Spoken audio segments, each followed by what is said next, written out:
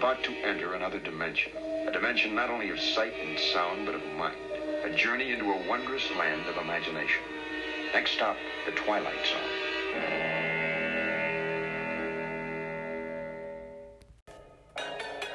You're traveling through another dimension. A dimension not only of sight and sound, but of mind. It is the middle ground between light and shadow, between science and superstition. And it lies between the pit of one's fears and the summit of one's knowledge. You are now traveling through a dimension of imagination. You just crossed over into the Twilight Zone. I remember growing up and watching the Twilight Zone. I don't quite remember exactly when I started watching it, but I knew it was at an early age. I knew it was before I started going to school, right? And, one of the first episodes I remember was Eye of the Beholder and Time Enough at Last. Those classic episodes from the Twilight Zone. And, sometimes when I would be in school, I would, sometimes stay home and, maybe I would sleep all day and then I would get up, a little bit later at night and go out and sit in front of that huge television set that sat on the floor and watch random episodes of the Twilight episode.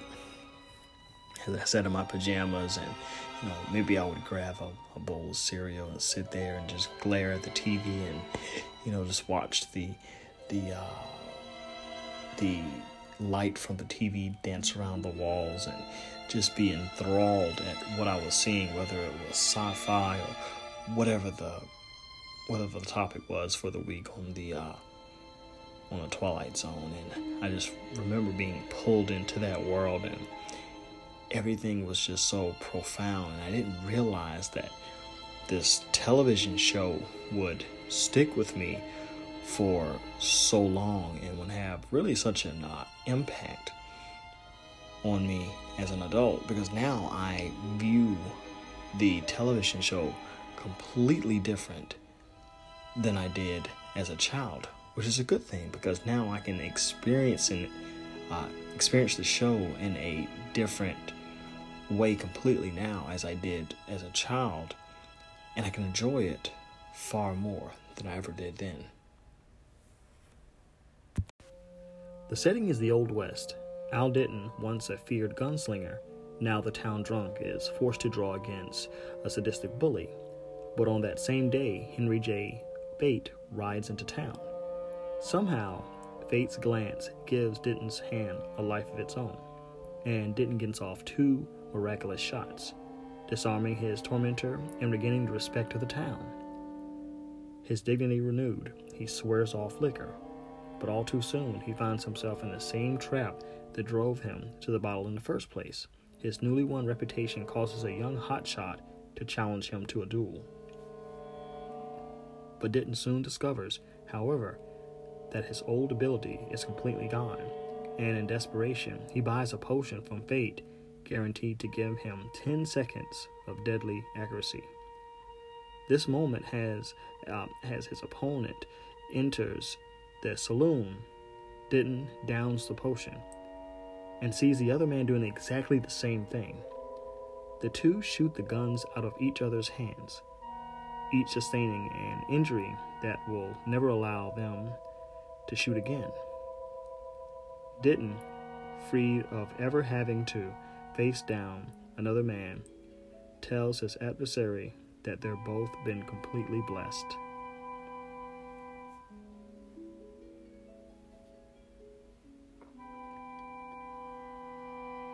Mr. Denton on Doomsday originally aired October 16th of 1959, and it was written by Rod Serling, produced by Buck Houghton, directed by Alan Reisner.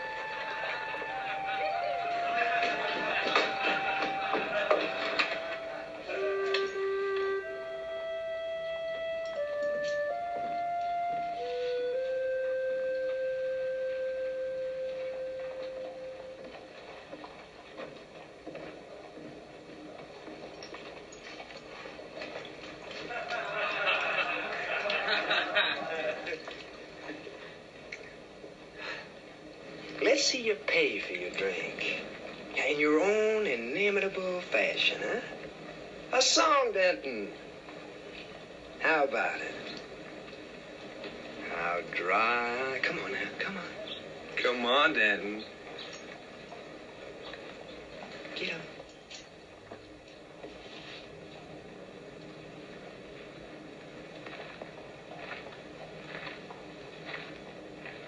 Come on, Denton. How dry I am. How dry I am. Charlie, can't you break that up? Nobody knows. I don't like it any more than you do. The misery they give that guy out there.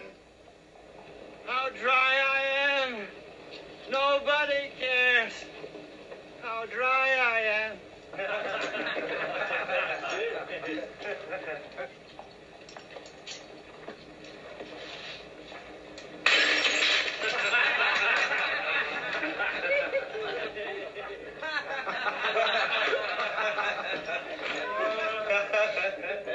Come on, let's go and have some music, boys. Come on.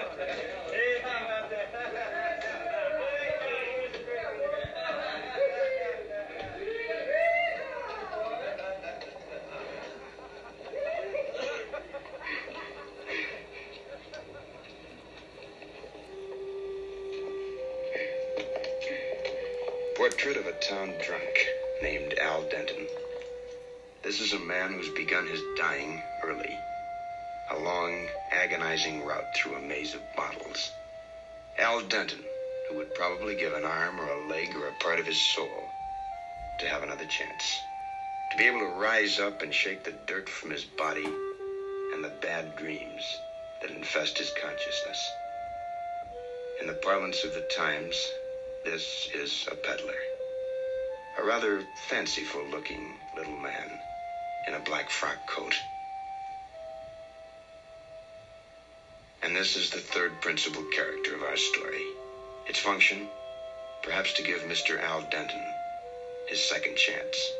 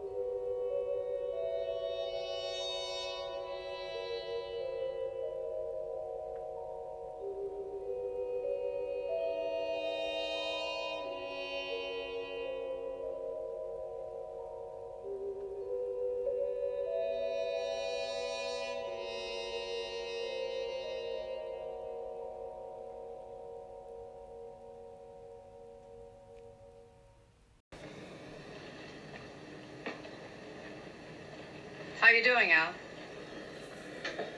How do, Miss Smith? You packing a gun now? Well, this isn't mine. I found it right over there. Somebody must have dropped it. You were pretty good with a gun in your day, weren't you?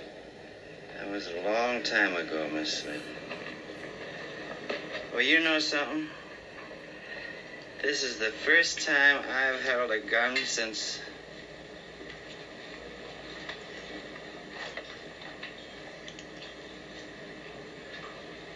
I can't remember how long it's been. Too much of that, isn't it? Yeah. Why, Al? Why do you have to drink so much? I really don't know. I just got the habit one day and kept to it. Oh, I'll tell you that one. Yeah. Wait a minute, boys. Here we go again, fellas. Let's hear our little songbird. Hey, Denton. 3 choruses of How Dry I Am. Let's hear it. Al, don't do it. He'd give me a drink, Miss Smith. The devil with him, I can give you one too, and you won't have to do that for it.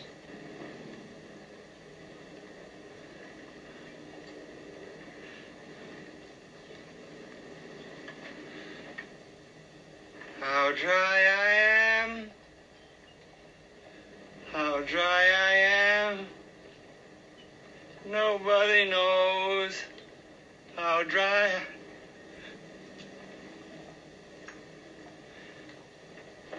All right, come on, Rummy. Go on and get your drink. You've been a good boy.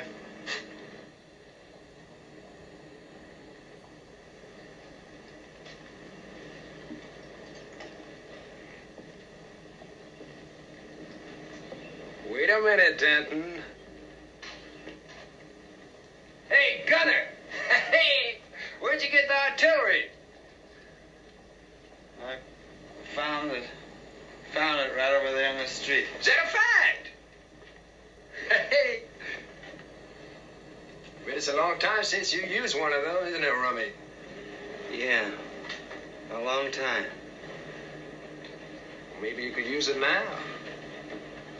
Yeah. Maybe you could even outdraw me.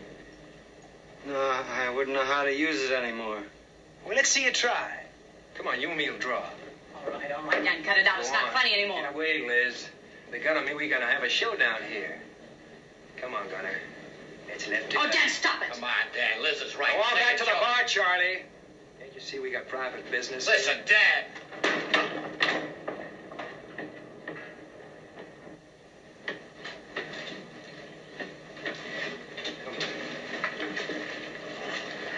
Come on out here. Come on, Rummy. Come on!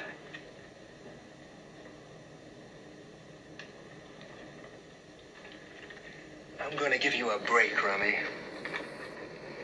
I'm gonna do it left-handed. Miss Smith, tell him. Please tell him. Please. Miss Smith, explain to him.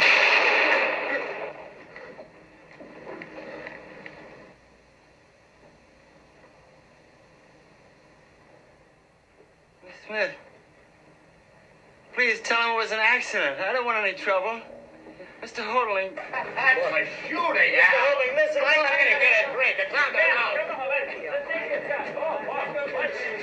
You get your right back, Al. You must crack something. I ain't seen shooting like that since I don't know when. It's against Holding, too. It isn't even mine. I found it. Drinks on the house.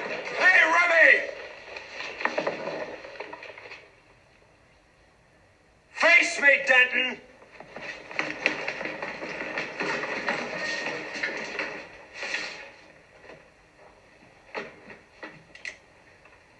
It was an accident, Mr. Hodling. I'm gonna get this right in your stomach. Dan, give him a break. I didn't mean to. I didn't even mean to.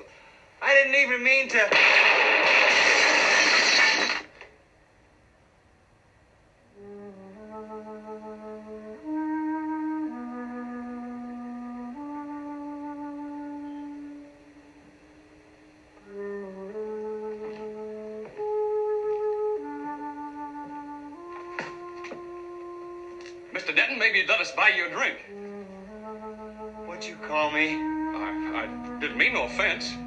I just asked you what you called me. Nothing. Nothing, Mr. Denton. I didn't call you anything. That's what you call me. Mr. Denton. You call me Mr. Charlie? Here you are, Al. No, thanks. I've had enough.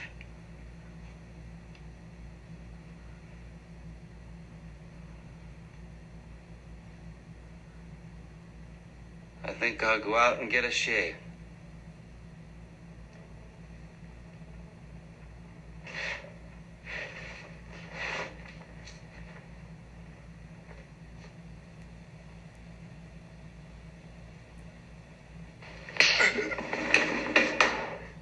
And don't call me Rummy anymore.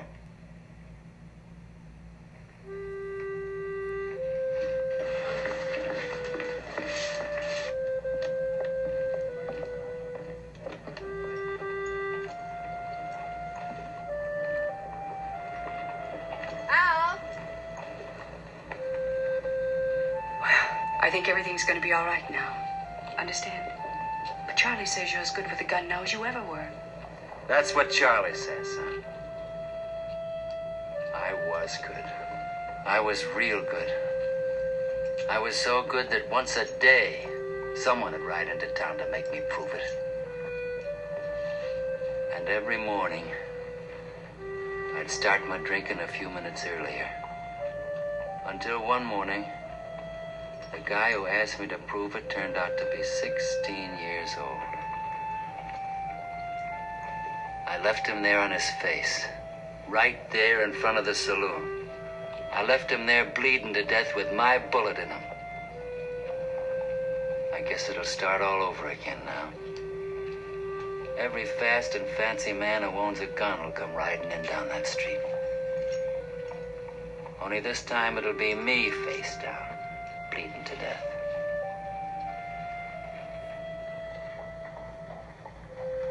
I think I'll go in and get a shave. I want to look proper on the day I die.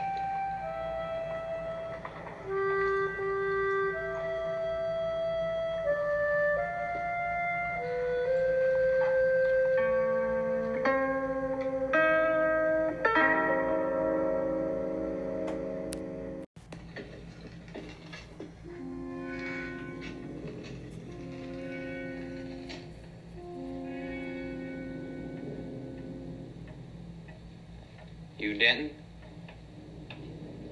That's right. I hear you're supposed to be fat. You got a good chance to find out? I aim to. Step away from the bar, please, Mr. Denton. And draw.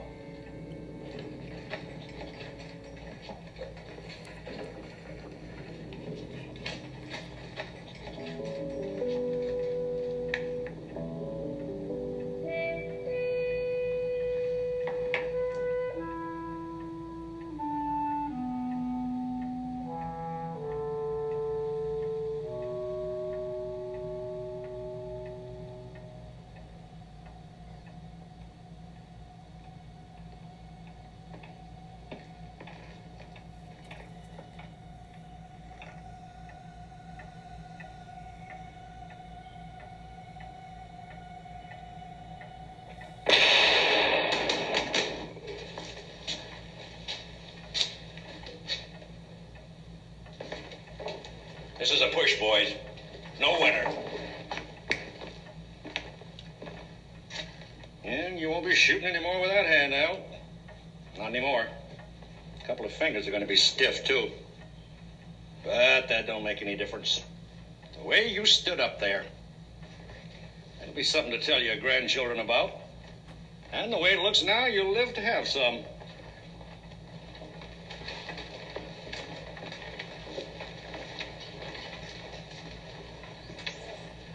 Just like me. You'll never be able to fire a gun again in anger. You're blessed, son. We've both been blessed.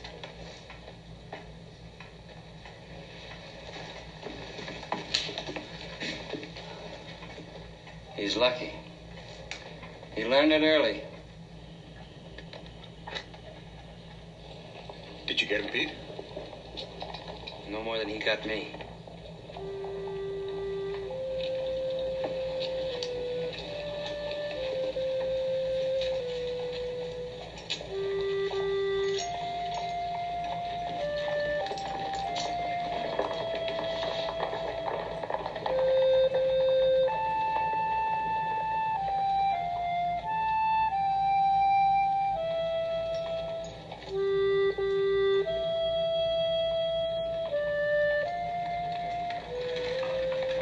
Mr. Henry Fate, dealer in utensils and pots and pans, liniments and potions. A fanciful little man in a black frock coat who can help a man climbing out of a pit, or another man from falling into one. Because you see, fate can work that way in the Twilight Zone.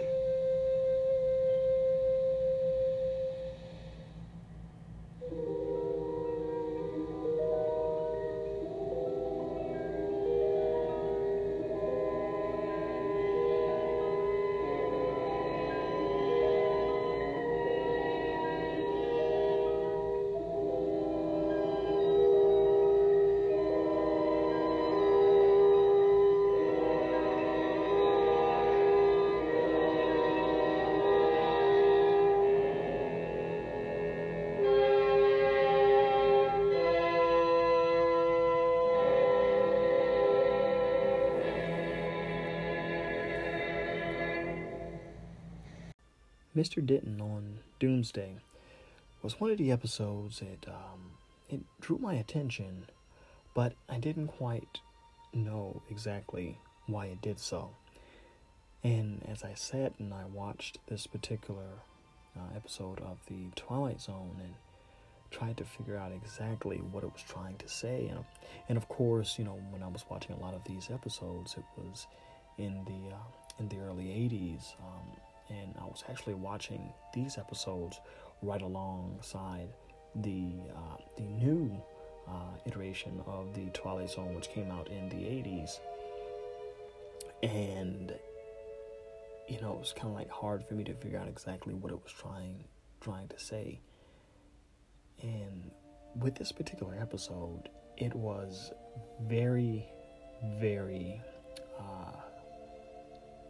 distinct in some of the things it was trying to say.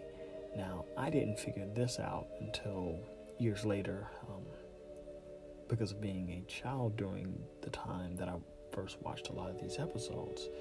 And now seeing them all again as an adult, they really bring out something within myself, and I'm really starting to feel a closeness with a lot of these episodes. And you can see where Serling was writing some things, not necessarily for the audience itself, but for himself as well. One of those instances is the episode The Walking Distance, and this is one of those episodes as well, maybe on a lesser extent, but it has to do with an old gunslinger, and he's now a town drunk, and he kept having these challenges over and over again with people coming into town, challenging if he was the best around. And eventually one day, as is brought out in this episode, he accidentally kills whom he finds out to be a 16-year-old child. And this, of course, drives him into drinking. And as he said in the episode, he starts to drink earlier and earlier every day until he descends into this bottomless bottle. And this is how he becomes the town drunk. And then on this same day, where the town bully, who's a little bit sadistic, if you would ask me, he tends to try to stay away from that, and he has to do these humiliating acts in order to get this particular drink over and over again. And on that same day, fate comes into town, and it's actually the name of a gentleman. And I like the emotion that is in this episode. It's heavy. You feel truly sorry for this character, and he's likable in a sense. Not necessarily you feel just sorry for him, but you just like him as a person as well. And in the Twilight Zone, sometimes this was a little bit hard to do with some of the characters. Not a lot, but some of the characters it was really hard to like. And you can tell that he, the Twilight Zone, it really put out the justice. It really handed out the justice in a way that was really deserving of Mr. Denton, the gunslinger. And I really love this episode because it tied everything up in a nice bow, and it was really encouraging, to say the least.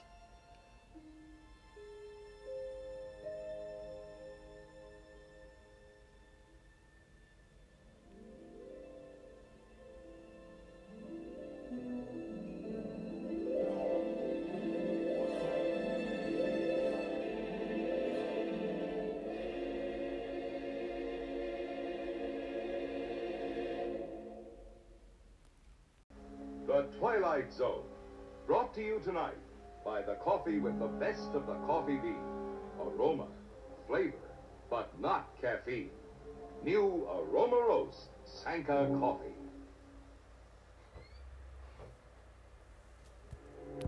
Rod Serling, the creator of Twilight Zone, will tell you about next week's story after this word from our alternate sponsor. And now, Mr. Serling. This motion picture projector and this film provide a background to next week's story when a most distinguished actress takes a journey into the Twilight Zone. Miss Ida Lupino stars in the 16mm Shrine, a haunting story of a haunted woman that I think you'll find interesting and perhaps shocking. We hope you'll join us then. Thank you and good night.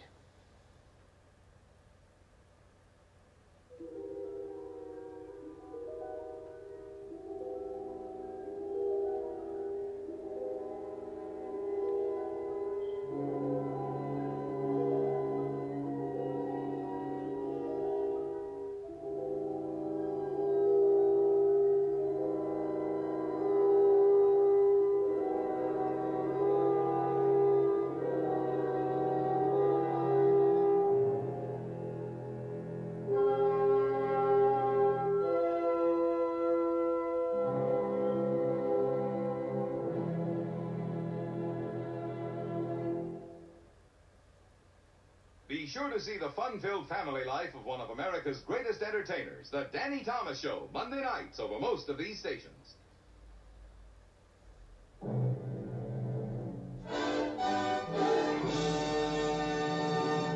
As usual, after every week's episode, we have an extra clip. This week it's from CBS and it's called Then and Now, the Twilight Zone series throughout the decades. Listen up.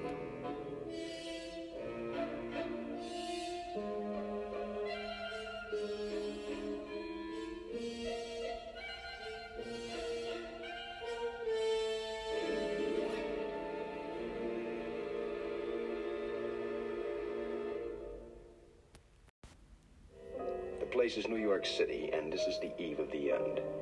Because even at midnight, it's high noon, the hottest day in history, and you're about to spend it in the Twilight Zone. It's Sunday morning on CBS, and here again is Jane Pauley. That's Rod Serling introducing an episode of The Twilight Zone more than half a century ago. Starting tomorrow, the show is back in an all-new series on CBS All Access. With David Pogue, we access The Twilight Zone, past and present. When you hear that unmistakable music, you can't help flashing back. Your next stop, The Twilight Zone, which ran on CBS from 1959 to 1964. Submitted for your approval, one Max Phillips. Slightly the worse for wear. And you can't help picturing Rod Serling, the man who created and hosted it. And though it's very late in his day, he has an errant wish that the rest of his life might be sent out to a laundry, to come back shining and clean. It was an anthology show. Respectfully submitted for your perusal, a Canomit. Of science fiction. Please, Mr. Chambers, eat. We wouldn't want you to lose weight. Horror. Oh, Johnny. I don't care if you are a ghost. And fantasy. Graced by such future stars as Robert Redford. It's time to rest. Robert Duvall. Carol Burnett. You're the new one? Yes, sir, Mr. Stout. And William Shatner. What you may not remember is that The Twilight Zone wasn't exactly a hit, as Serling was the first to admit in this 1970 interview. It is a mild success. It is not a runaway hit. It's not Gunsmoke. And it's a very questionable item as to whether or not we'll renew it. Rod Serling's whole career was a story of run-ins with sponsors and networks and corporate censors. James Poniewozik is the chief television critic for the New York Times. There was a concept in television of the old sort of three-network age that was called the least objectionable program. The best kind of programming was something that was inoffensive, that didn't make people want to turn the TV off. You keep thinking bad thoughts about me. Serling's screenplays wound up addressing controversial social issues by disguising them. He would use terror of aliens to stand in for, McCarthyism, for conformity in American society, for fear of the other. My name is Talkie Tina, and I think I could even hate you.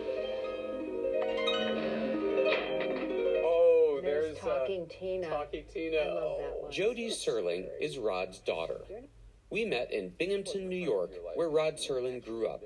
The Rod Serling that most people know is the man in the suit with the cigarette in black and white introducing each episode. But we know nothing about what he was like at home. My dad was the funniest person in the world. He would dress the animals up in human clothes and talk for the animals and put lamps on his head. By the end of the 50s, early 60s, he was sort of a superstar, wasn't he? I mean, he in was. the industry? He was. Did that reflect at all in his parenting? I mean, was he around? When he was in his study and the door was shut, we knew that was off limits. But most of the time he was open to talk to us when we wanted to talk to him or play with him. I never felt he was ever absent in my life at all. Serling enlisted in the Army immediately after high school. World War II was in full swing. He was a paratrooper in the Pacific, a shattering experience that his family says haunted him for the rest of his life. My mom said that lots of times he'd wake up sweating, thinking he was back in the fields and everything. Is it too simple to say that some of the episodes that we know were your dad trying to work out? Oh yeah, it was cathartic, definitely for him. I played baseball on that field over there. That merry-go-round. Oh, my goodness. I grew up with that merry-go-round. Walking Distance, starring Gig Young, is one of the most personal episodes Serling wrote. It's about a man who returns to the idyllic town of his boyhood and finds it frozen in time as it was back then. It features a look-alike of the Binghamton Carousel, which still runs today, now with commemorative portraits. He loved Binghamton. This is where his childhood was. And when he came back after the war, his dad had passed. He wished he could turn time back and see his dad again. And that's what prompted him to write Walking Distance. Goodbye, son. Goodbye, Pop. As a TV series, The Twilight Zone has been resurrected 3 times. Some people, like Peter J. Novins, just push. Once in the 80s. Meet the Winslows, a family searching for a way to control their troubled teen. Once in the 2000s. You're traveling through another dimension. And once, starting tomorrow. It is the middle ground between light and shadow. We were tasked with this sort of near impossible feat of following in the footsteps of the greatest show of all time. Its executive producer is Jordan Peele. The chores have become my sanctuary. Who wrote and directed the Oscar-winning movie Get Out in 2017 and the new horror movie Us, which is in theaters now. It's us. People have said that you are a natural choice for this project because Serling also served up helpings of social justice. Yeah, we deal with issues like the price of fame and racial violence. We deal with issues of profiling and guns in the country. What elements of the original do you keep? Well, Serling and the other writers, they built in reveals and obviously they built in twists. What in the name of everything holy is going on?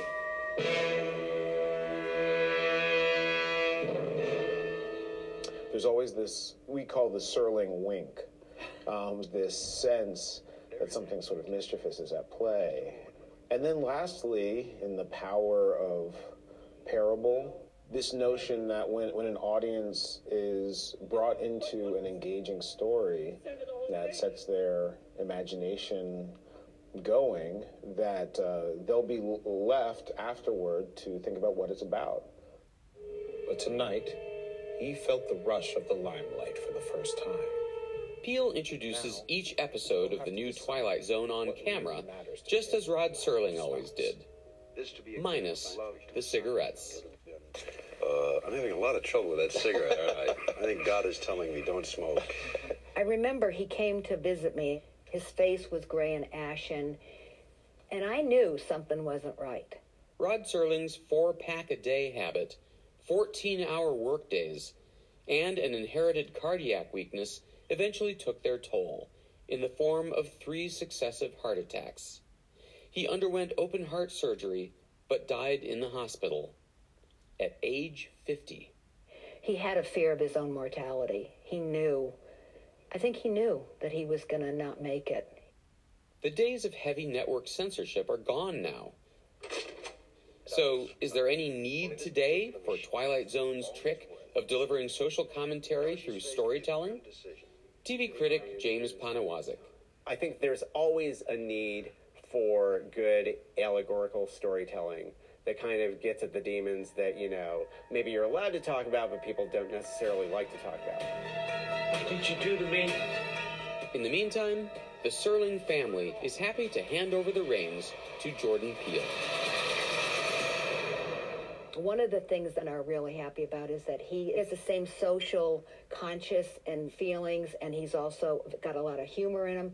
So in a lot of ways, he's a lot like my dad, and we're honored to have him step in and continue the legacy. We really are. If people hate me, if I fail, then at least I will know I did it with the right purpose, and that's trying to continue Serling's mission.